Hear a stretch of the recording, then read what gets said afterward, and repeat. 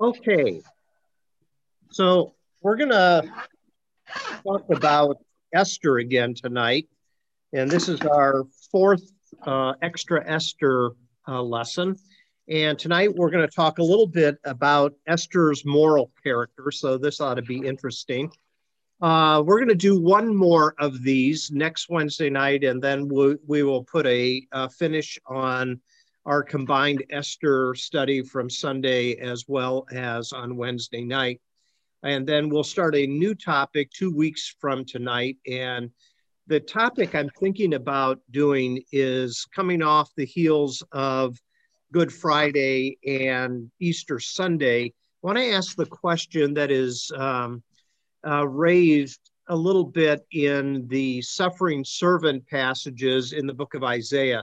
And I've always been intrigued by a phrase that is in Isaiah that says, by his wounds we are healed. And I want to explore that a little bit for a few weeks and see if we can come up with some idea of what that possibly means. What did Isaiah have in mind? Of course, how does the New Testament writers apply that to the life ministry of Jesus? So that's what we're going to do over the next couple of weeks. And tonight we're going to take a look at Esther again. And I have on your handout, which I remembered to send out this week, a number of references. There's only one part on that handout that has a number of references, and we'll look at them in a few moments. But we're going to do a little bit of background information here tonight first, and then we're going to come to some of those passages. So have your Bible ready, and we'll take a look at some of the verses that are there in a couple of moments. One of the challenging features that we find in the book of Esther, besides the fact that it doesn't mention God at all, is the ethical practices of the main characters. So we have Ahasuerus, we have Haman, we have Esther, and we have Mordecai. And each of these individuals play a critical role in the story. There is, though, one particular one that I think is been questioned over the years, and that is, what type of individual is Esther? Is she a hero, or is she a survivalist? What can we make of some of her decisions and why she does that? Esther, it's interesting, has been praised and criticized both by Old Testament scholars. It just kind of depends upon who you read. She primarily within the Christian church is portrayed as a hero that saves the nation of Israel from destruction. But a lot of Jewish scholars see the other side of her and kind of view her as weak, selfish, and a passive, obedient woman who's getting her own way. And the way she's doing it is she's getting by through her looks, by her beauty. And of course, there is that element, and we're going to tease that out here in a couple of moments. But I think what you'll find is that these two views of the person of Esther is reflected in some of the different manuscripts of the Old Testament. I'll mention that in a moment. But I thought this is an interesting little picture. Many of you know I love Barney Fife and Andy Griffith. And there's this picture here of Barney between two individuals that are arguing. And I thought that's how you feel sometimes when you try to interpret the Bible. You're kind of stuck in the middle of opposing viewpoints. Sometimes when you read various books or various passages of scripture, you can build a pretty compelling case from each side. And both viewpoints, depending upon whom you're listening to, you'll find, oh, I agree with what that individual is saying. Then you listen to the opposite side, and you kind of go, boy, that individual has some points as well. And when you enter into the twilight zone like that, what you find is you're kind of stuck in the middle. What do I do with this information? And sometimes the Bible has some ambiguity to it that is part of its mystique, I think. Part of when you read the scriptures, different people will take away different points from the same passage. And I think that's part of the dynamic of scripture. I think that's what allows it to continue to have relevance from one generation to the next. Some passages might also have some multiple meanings depending upon the audience that is trying to understand it. And so that brings us to a very important point that is definitely found in the book of Esther. Sometimes there are political reasons that the editors, also they can be called redactors, will change some of the nuances of the text. And we talked about that this past Sunday when we looked at the final message in the Queen's Gambit. And in chapter 9 and part of chapter 10, Mordecai is elevated, and the fact that the decree that Mordecai wrote to counter Haman's decree is written in such a way that the numbers that are there of the casualties is astronomical. And what you find is that is probably a political thing that is going on there to elevate the numbers, thus elevating the status of Mordecai and the nation of Israel. And it serves another purpose as well, and that is when others hear of the urban legend of the decree of Mordecai and how many casualties there were, it would cause potential enemies that might invade Israel to have a second thought to do so. And then finally, there are some religious reasons as well, and that happens to be what is happening as we look at Esther tonight. And we find that there's some religious editorializing that's going on, especially in those extra chapters of Esther that are found in the Apocrypha, trying to change the viewpoint that you find in the book of Esther and Mordecai. And that's why we read a couple of weeks ago about the additions that added the prayers of Mordecai and Esther, which have a tremendous religious overtone to it. So sometimes we are stuck in the middle of a passage because there's some legitimate differences of viewpoint.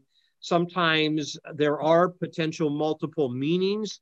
Sometimes there's some political angles that are going on, and sometimes there's some religious angles that are going on. So let me stop right there for a moment and see if you have some questions or thoughts that I can help clarify if you do have any. Anyone? So I know I keep getting an unstable connection that keeps popping up on my screen.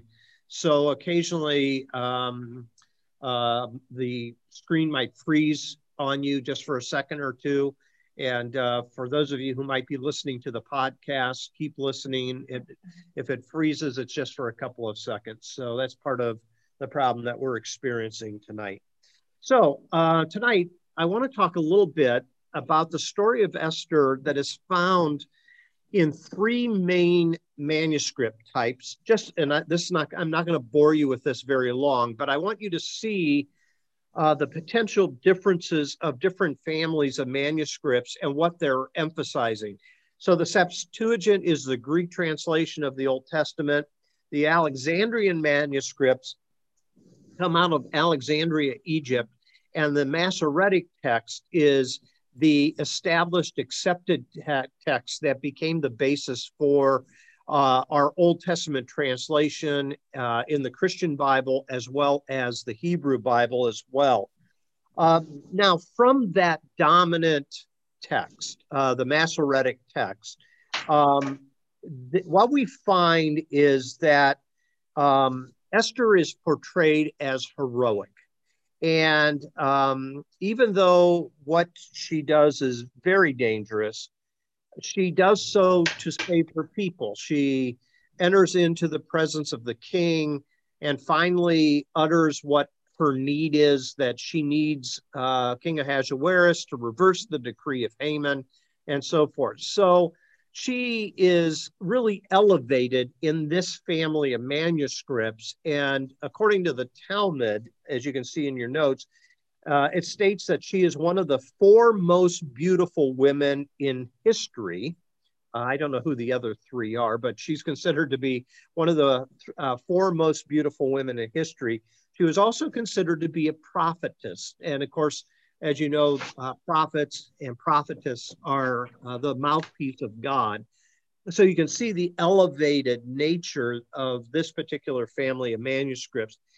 In the Jewish midrash, now midrash is a way of interpretation. It's reading into the text a little bit, adding extra details to it. And since Mordecai is from the tribe of Benjamin, the midrash of this family of manuscripts and the rabbis that do the interpretation of it list her as a warrior of the tribe of Benjamin as well. So there you see some both political and religious nuances that are being added to the text to try to make sure Esther's character is established as righteous and moral and a keeper of Torah law. Now, you flip that, the Septuagint, which is the Greek translation of the Old Testament, the Greek text tries to clean up some of the mess I'm going to show you in a moment that's found in the Hebrew text when Esther at times appears to be distancing herself from Judaism in order to win the favor of the king who is going to choose her to be the queen. And so here's some added scenes that I mentioned a little bit ago, the added scenes of Mordecai and Esther and praying in that extra Esther, some of the prayers, is to make sure that the readers understand that God really is involved in the story, that it's not just a political story, there is a religious side to it, even though the name of God and the mention of God is not found in the text. Now, the Jewish midrash of the Greek text also suggests that Esther, she was part of a harem originally, helped her to keep kosher by observing a Jewish diet in the Torah and observing the Sabbath in secret. Now, I don't know how that's supposed to be done, but in contrast, Daniel, who is a Torah observing Jew, throws open the windows and prays 3 times a day, and he doesn't care who sees it. Here in Esther, the suggestion is that she kind of kept her devotion to the Torah secret, and there were other people that helped hide the fact that she was a Jew and that she was a Torah observing Jew. The next point there is the Talmud entertains the possibility that Esther at times, when she's in the presence of the king, violated Torah by eating pork just to maintain appearances, that she really is the queen of Persia, that she's Miss Persia, that her Jewishness isn't revealed to the king until later in the story. And so there you have an ethical dilemma. She's eating pork throughout the week. She's trying to observe Sabbath, and yet at the same time, she's violating Torah observance in the process of being queen. Her power is largely due to her beauty, and it becomes that because she is a consort to the king. She is the one that is chosen out of the harem, and that becomes an ethical dilemma as well. But these texts tend to highlight, I guess, the discomfort that Jews have with the Scroll of Esther, and how do they try to how do they try to not gloss over, but change the perspective of Esther sleeping her way to power? So let me stop there for a second, see if you have a question or a thought on that so far. And then I'm going to add another thing that comes from the other family of manuscripts that comes from the Scroll of Esther. Any thoughts so far? So on your handout, the next main point is the Scroll of Esther says that Mordecai took Esther as his adopted daughter. And in Hebrew, the word for daughter is bat, B-A-T. But in the Septuagint, the Greek translation, and the Talmud, it says that Mordecai took Esther as his bayit, B-A-Y-I-T, which is literally house, but the idea of it is one who dwells in the house, who belongs in the house, implying that Mordecai and Esther were spouses. So I don't know what that sound is that we find in the background. Sorry about that. So you can see here now there becomes an interpretive difficulty. Is Esther a bat, that is kind of a daughter that Mordecai adopts and takes care of, or is Esther Mordecai's wife? And if that is the case, here's the dilemma. It sparks this idea that is a full drama that Esther had to lead a double sex life. She would have to sleep with the king, but as the wife of Mordecai, she would have to do what's called mikvah, do a ritual bath, and then be able to have intimate relationships with Mordecai. So you see one of the difficulties that is developing there. On a formal level, it means that Esther is trying to be Jewish, almost can't be Jewish because she's married to Ahasuerus, and yet at the same time, is there any room whereby in the Torah, a woman would be able to have two husbands at the same time? You see, never caught any of that when you're reading through the book of Esther, right? Yeah. So now there's this potential ethical problem here that creeps in the closer you look at it. And that's why individuals like Martin Luther, during the days of the Reformation, wanted to throw Esther out the window, didn't want it to be a part of the Bible. There's some other individuals that felt that way too, because they were understanding some of these ethical dilemmas that are found in the book. Have some thoughts or questions on any of that? Go to the next slide. So what this boils down to basically is there are two views of Esther. One, Esther as a passive and manipulative woman that really doesn't have much concern for dietary laws. She's taken into the court of the pagan king. She conceals her identity. She's so beautiful that she's able to win the beauty contest. She is an individual that loses her virginity in bed with an uncircumcised Gentile that she's not married to, just to please him, so that she can win the position. When Esther risks her life by going to the king, she does so only after Mordecai pressures her to go into the presence of the king and to beg him to reverse Haman's decree. Esther also has a surprising attitude of brutality.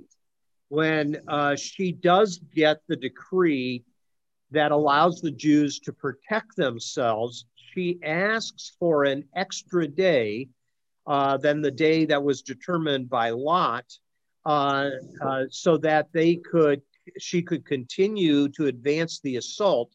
And that's what we saw in chapter 9 this past Sunday, is there was 75,000 individuals that were killed. The 10 sons of Haman were impaled at the city gate. There were 300 Gentiles that are killed as well.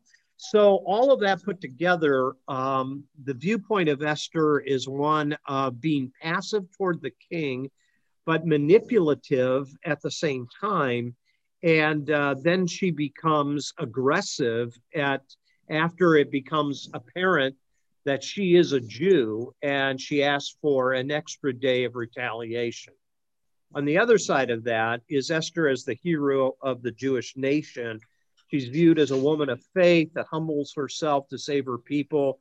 She could have just looked out for her own neck, but she finally shows who she really is. She identifies herself as a Jew.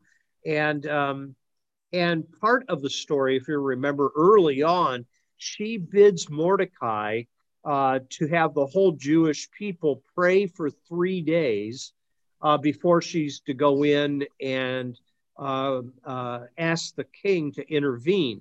And of course, the book of Esther originates that festival of Purim, and it continues to annually celebrate her intervention on behalf of the nation. So here's the two views of Esther, and you'll feel probably more resonance with one versus the other as you read through the book.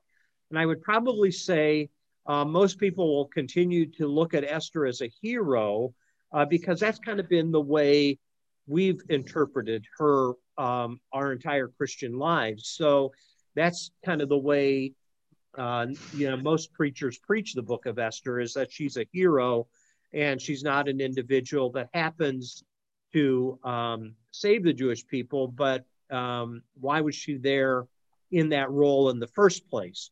And, it's intriguing to me that Mordecai says that if Esther doesn't step up for such a time as this, that deliverance of the Jews will come from some other means. I don't know what he has in mind there, but he does say that to her. So let me stop there. Do you have comments, questions, anything, confusion that needs clarification? When I first read your notes, I had to go back and check your manipulative word, because manipulated. Say that again. I think you dropped out. Not her doing the manipulating. I always thought of Esther as being manipulated, not her doing the manipulating.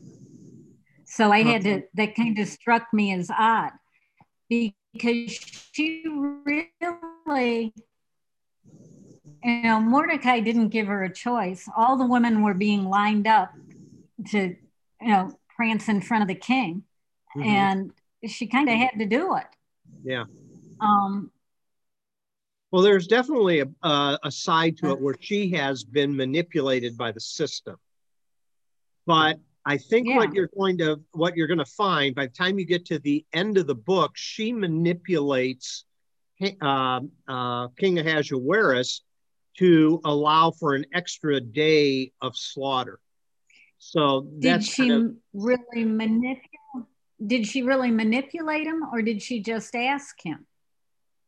Well, I think some of this will come into play too in what you think is happening between why she does not request the king to do something at the first banquet that she holds for Ahasuerus and Haman. And the manipulative part of it is the way she could have forced Haman in his begging for his life to appear as if Haman is attacking her, because one of the things that Ahasuerus does is he blows his top when he comes back in. You remember he leaves the palace, and he comes back in, and it appears as though Haman is attacking her. The text, though, seems to suggest that all he's doing is begging for his life. Whereas what we find possibly happening is there's a book called The Queen You Thought You Knew by Rabbi Foreman that makes the case that Esther seems to have laid out some innuendos that there's a possible relationship that was going on between her and Haman. And that one of the things that she is doing is manipulating an image as if she has interest in Haman. That's why she invites him to the banquet, and Ahasuerus gets jealous of that. And one of the reasons he decides to hang Haman is because he's jealous of the fact that he thinks something is going on. Now, whether that's the case or not is one of those things that right along with him. You know, it's one of those things that I guess you're guessing at. You're making a best guess on that. But that's why I put that. I was thinking more of when I used that term, I was thinking more of the fact that she has made that extra day of slaughter a way to elevate Mordecai. Now, he's already been elevated to second in the kingdom, but in those 3 verses in chapter 10, it's almost as if she has accomplished for him almost kind of like a Messiah type of position, that he is elevated in the eyes of the nation as an anointed one, that type of thing. So again, it's everybody's going to kind of have different takes on this and what jumps out. In fact, if you keep reading the book of Esther over and over, I'm sure you'll walk away with different impressions of different parts of the book through different readings of it. That's why it's such a fabulous book. This would make a good Netflix series. It really would. This would make a terrific one of those short Netflix series because there's a lot of intrigue. There's a lot of twists and turns to it. So, but I understand what you're saying. Maybe manipulative. It's a little bit too strong of a word. I don't know, but that's what came to mind. So, I'm a woman. Oh, okay.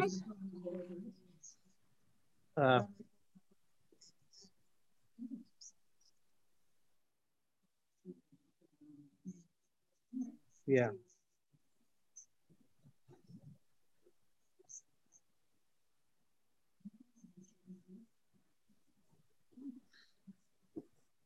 So what Esty says is she thinks that Haman is the one pulling her strings, that Haman is the one that's manipulating her, and she is individual that within the. Oh, you mean Mordecai, not Haman? That Mordecai's pulling her strings, that Mordecai's the manipulative one, that Mordecai is the one that's that Mordecai's the one that's kind of manipulating the situation, which I can see that. I can see elements of that. Is there any other way for a woman to have power back then? What's that? To manipulate? Is there any other way for a woman to have power in that day and age except to manipulate using her beauty? And I mean, I don't. Yeah, personally, I don't think so. I think that's a culture that, there are some women that rise to positions of exaltation. You think of Deborah, the judge in the book of Judges. She is one of the deliverers. We don't know her backstory, though, and how she got there. But I think you're right, Brenda. I think that on the whole, in a patriarchal society, women are looked at mostly as the inferior sex and are there for their beauty and their domestic responsibilities and so forth. I think you're right. Okay, well, let's see if you have a different impression as we look through a couple of verses here. So it's primarily at the beginning of the book, although I do have a couple of references toward the end. So if you have the book of Esther, we'll look at just a few verses, and I'm going to ask some questions. I don't know if there's answers to it or not. So in chapter 2, verses 1 through 4, it says, later, when King Xerxes' fury had subsided, he remembered Vashti and what she had done and what he had decreed about her. Then the king's personal attendants proposed, let a search be made for beautiful young virgins for the king. Let the king appoint commissioners in every province of his realm to bring all these beautiful women into the harem at the citadel of Susa. Let them be placed under the care of Haggai, the king's eunuch, who is in charge of the women, and let beauty treatments be given to them. Then let the young woman who pleases the king be queen instead of Vashti. This advice appealed to the king, and he followed it. So notice a couple of things here. These are all virgins, which I think is an argument against Esther being the wife of Mordecai, obviously. But all of these are supposedly young virgins. There's that adjective there. They're young virgins. And what we find is that verse 4 is the key, that let the young woman who pleases the king be queen instead of Vashti. So the innuendo there is that the prescription for the new queen is the queen has to satisfy the king in his desire for good looks, as well as her sexuality and the appeal of her sexuality and her willingness to engage sexually with the king. So obviously Esther had to play that part as she's brought in as one of the beautiful women in Persia. Now we're keeping in the back of our mind this whole time, should Esther's character be promoted as a role model with some of these things in mind? So look at verse 8 in the same chapter. When the king's order and edict had been proclaimed, many young women were brought to the citadel of Susa and put under the care of Haggai. Esther was also taken to the king's palace and entrusted to Haggai, who had charge of the harem. So Esther is being added here to the royal harem. At least the way the text read, it does not appear as though she resists it. So if you contrast this to the book of Daniel, Shadrach, Meshach, and Abednego, and Daniel himself all seem to be resistant of being brought up in the king's court and being given food and privileges and all those type of things, and they end up in a lion's den and the fiery furnace because they resist. None of that seems to take place here in the book of Esther. Well, yeah, and Esther just said, but she was a woman and she didn't have a voice. So that's, yeah, that's right. Those were men that were standing up. You're right. Although it led them to what potentially could have been capital punishment, but they survived because of God's intervention. So.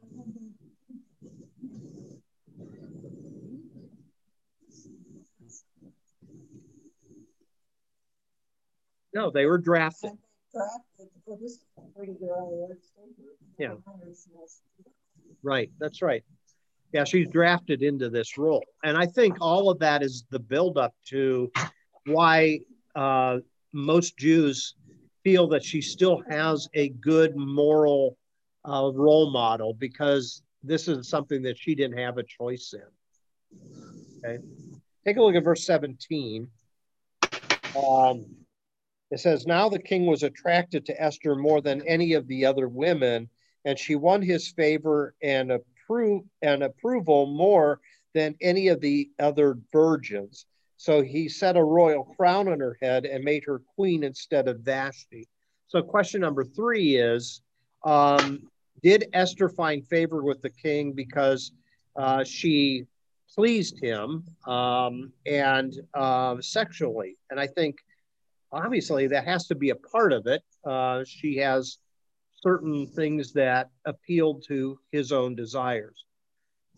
Number 4, in verse 10 and in verse 20, we see here that she conceals her identity. It says directly in verse 10, Esther had not revealed her nationality and family background because Mordecai had forbidden her to do so. That goes back to what Esther just said. Mordecai is the one that's kind of pulling the strings here. Verse 20 of chapter 2, you find the same thing. But Esther had kept secret her family background and nationality, just as Mordecai had told her to do. So there again is that that point that Esther made about Mordecai pulling the strings. Why did Esther conceal her Jewish identity? Well, did she want to become queen? I mean, if she reveals her Jewish identity, does the king choose her? Or does it make it, you know?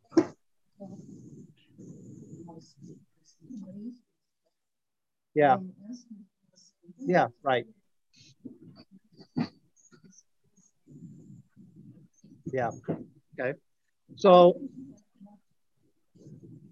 Esther's point in all this, Esther's trying to defend her namesake, that she has the name Esther, and so she's saying, hey, Esther's the one that's being manipulated through all this and doesn't have a choice. Sounds to me like I agree with Esther. Yeah, sounds like she has a little bit of vested interest, that viewpoint. No, I agree with her. I know you agree with her, and that's fine.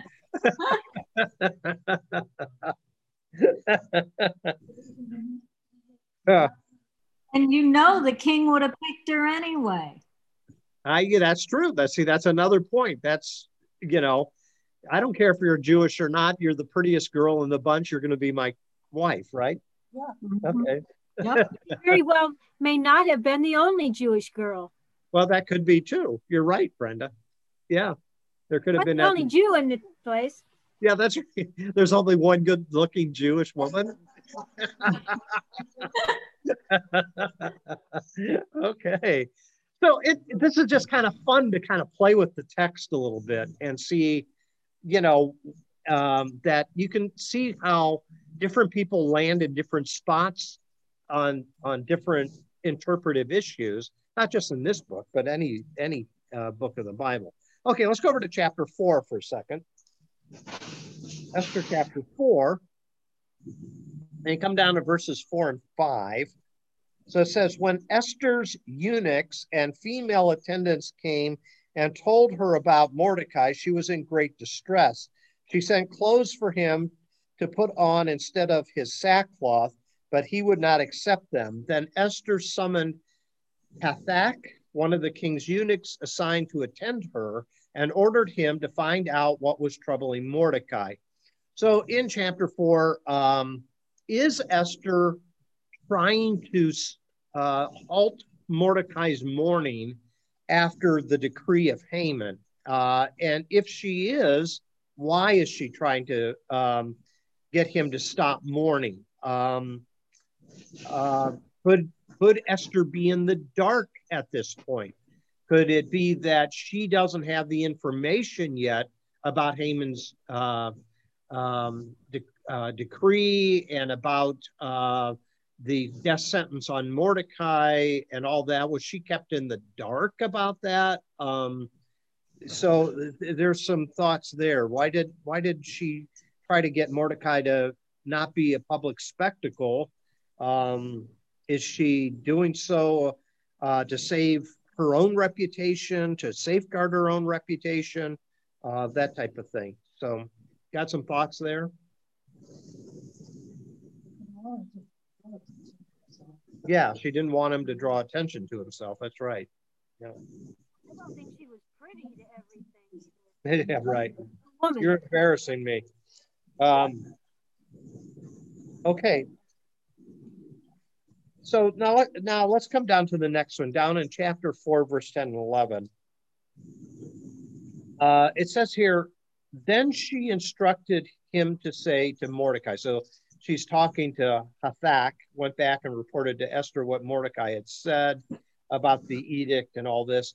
And it says, all the kings, verse 11, officials and the people of the royal provinces know that for any man or woman who approaches the king in the inner court without being summoned, the king has but one law, that they be put to death unless the king extends the gold scepter to them and spares their lives.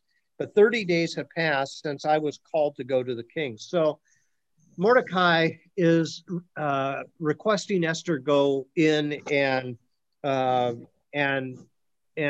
tell the king about this edict that Haman has written. It's in, she is resisting here. And her explanation is, if I go in uninvited, I'm going to be killed. And so she hasn't seen the king in 30 days, for a month. I guess she was in quarantine. But I don't know what's going on there. But why is Esther resisting? Is she only thinking about herself at this point and her own life, when so many other lives are on the line? So why is she resisting Mordecai's desire? Any ideas on that? Any thoughts on that? The rules. She's following the rules. What's that? She's a good woman. She's following the rules. She's listening to everything. Okay. Do you think she's being selfish here?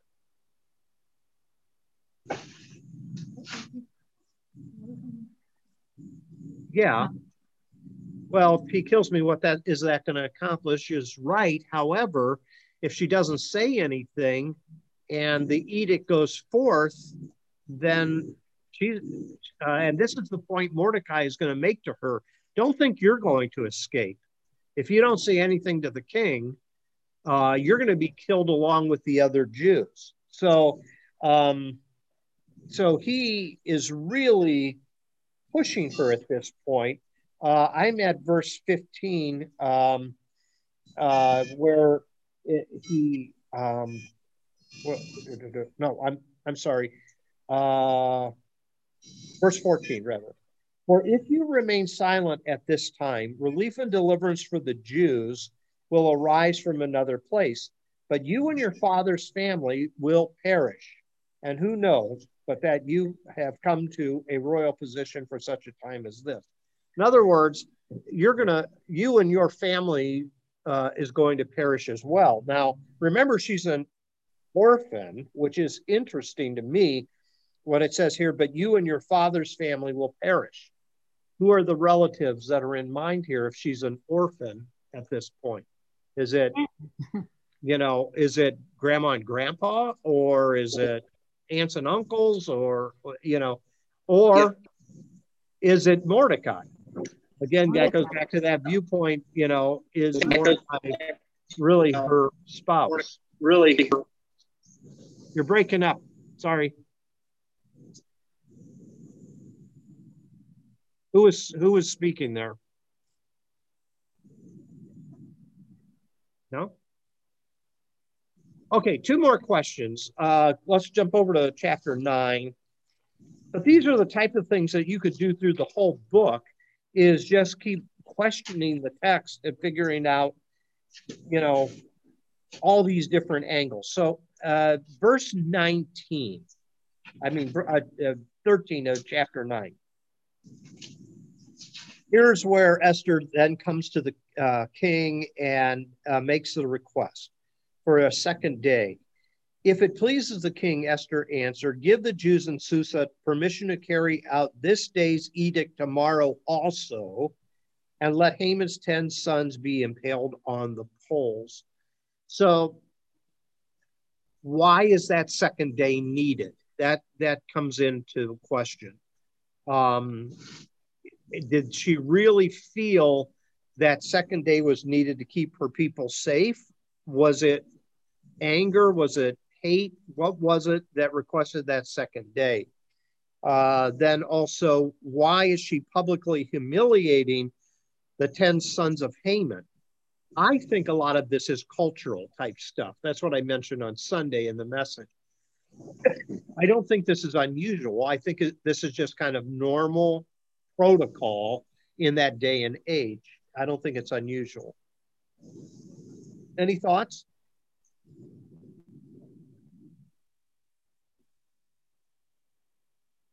Okay, so here's a good way to kind of finish off tonight. Next slide. Is there such a thing as kosher adultery? So one of the troubling seeds for most of the rabbis or the sages is the idea that Esther, presumably a nice Jewish girl, marries a Gentile and has sexual relationships with this uncircumcised man. This was generally justified for the greater good by many rabbis. In order to fulfill God's plan to save his people, Esther had to be married to the king and had to intervene. So in this case, her relationship, her sexual relationship with the king is kosher because of the greater good that is being accomplished. There's a rabbi by the name of Rashi. He's a French rabbi that said, in commenting on Esther 2:11, he says, Mordecai said that the only justification for this righteous woman to be taken to sleep with an uncircumcised Gentile was that she would eventually rise up to save Israel. And that kind of becomes a common thought among Jewish scholars, is this is the way it had to go. Next, the idea that Mordecai and Esther were a married couple has had a long history also in Jewish tradition, originating in the Septuagint, flourishing in the Talmud, and continuing in commentaries of the 16th century and beyond. So the intrigue in this is there a love triangle that's going on? Again, scholars are divided. Go ahead. What were you going to say? Is someone going to say something?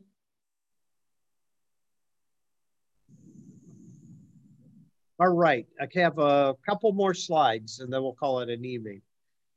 Some further complications. If the intercourse with the Ahasuerus was not consensual, then no transgression was being involved, because basically in the eyes of the Jews, he was raping her because he brought her in and chose her. But Esther must have been, and this is some of the thoughts of some of the Jewish rabbis, Esther must have been a very talented sexual partner in order to pull off such a ruse, to pretend to be enjoying having sex with the king and satisfying him like no other woman. That's what chapter 2, verse 17 seems to suggest, while at the same time passively resisting. So how can she be passive and yet stand above and as better than all the other women? So some interesting, and she was a virgin, right? Yeah, so where did she get the skill for that, right?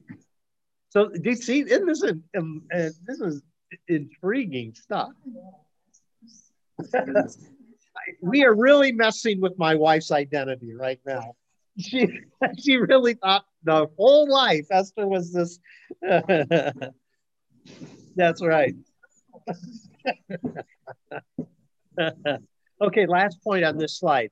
Now, if Esther has agreed to have consensual sexual relationships with Ahasuerus, is she then, if she's married to Mordecai, is she forbidden to have sexual relationships with Mordecai and so that they can no longer have intimate relationships because now she is the wife of the king.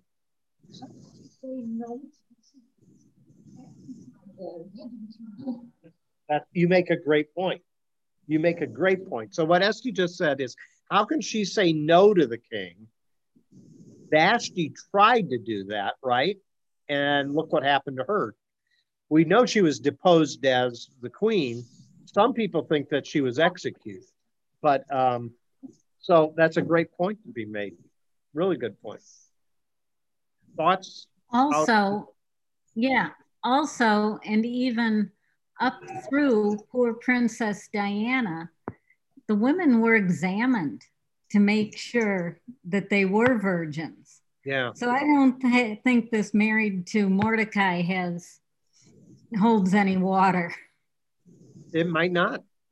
It might not. It's just one of those viewpoints that's out there as you take this material and you factor in added elements to it from the additions to Esther, as it's just kind of, people are trying to figure it out and trying to come up with a cohesive viewpoint. And I can see why some people didn't want Esther to be a part of the canon of scripture, because it is something that is difficult to come to one, I guess, obvious conclusion. And so other thoughts on that? We got one more slide to do and then we're done for tonight.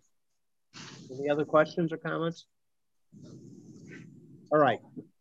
So this is just kind of to tuck away in the back of your mind.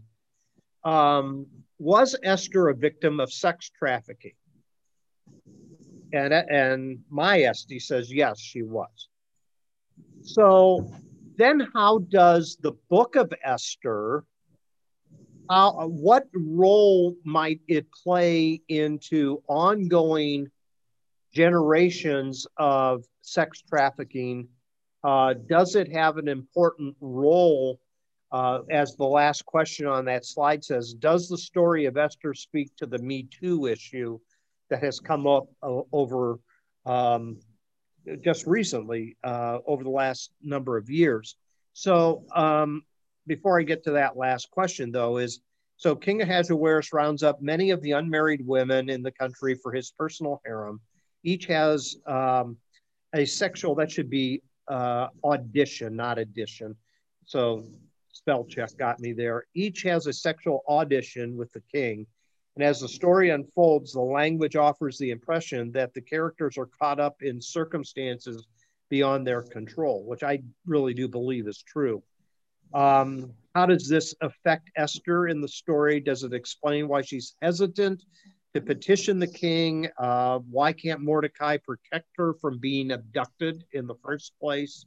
There's a lot of questions there. And then, is this book one that could be kind of curriculum to be examined of some of the dynamics that take place when there is sex trafficking or abuse, either it could be physical or psychological, between men and women, even to our own day and age. So I think that book probably has a lot to offer to kind of show that what we see with the Harvey Weinsteins and others like him is not a new situation. It's something that finds its roots even in the earliest records that we have. But any thoughts on tonight? So my whole purpose of tonight is just to show you that when you read through a book, there are multiple viewpoints a lot of times on the content.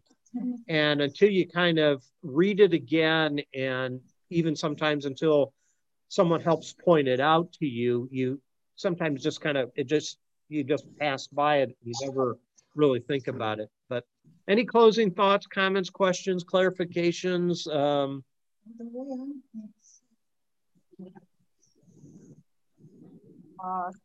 Taken like all the other girls, and it's an evil situation. God was still able to redeem that situation and bring something good out of it. Mm-hmm.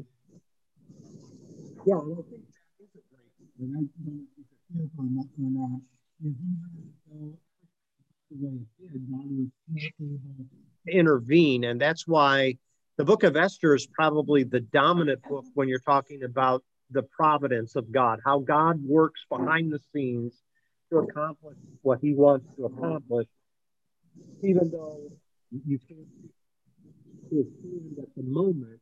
He has not forfeited his ability to change the circumstances and bring about something different. Other thoughts, comments? Esther is good. Esther's good. Okay. Yes, Esther's good. Yeah, right. She's, oh boy, she's gonna. I have a long ride home.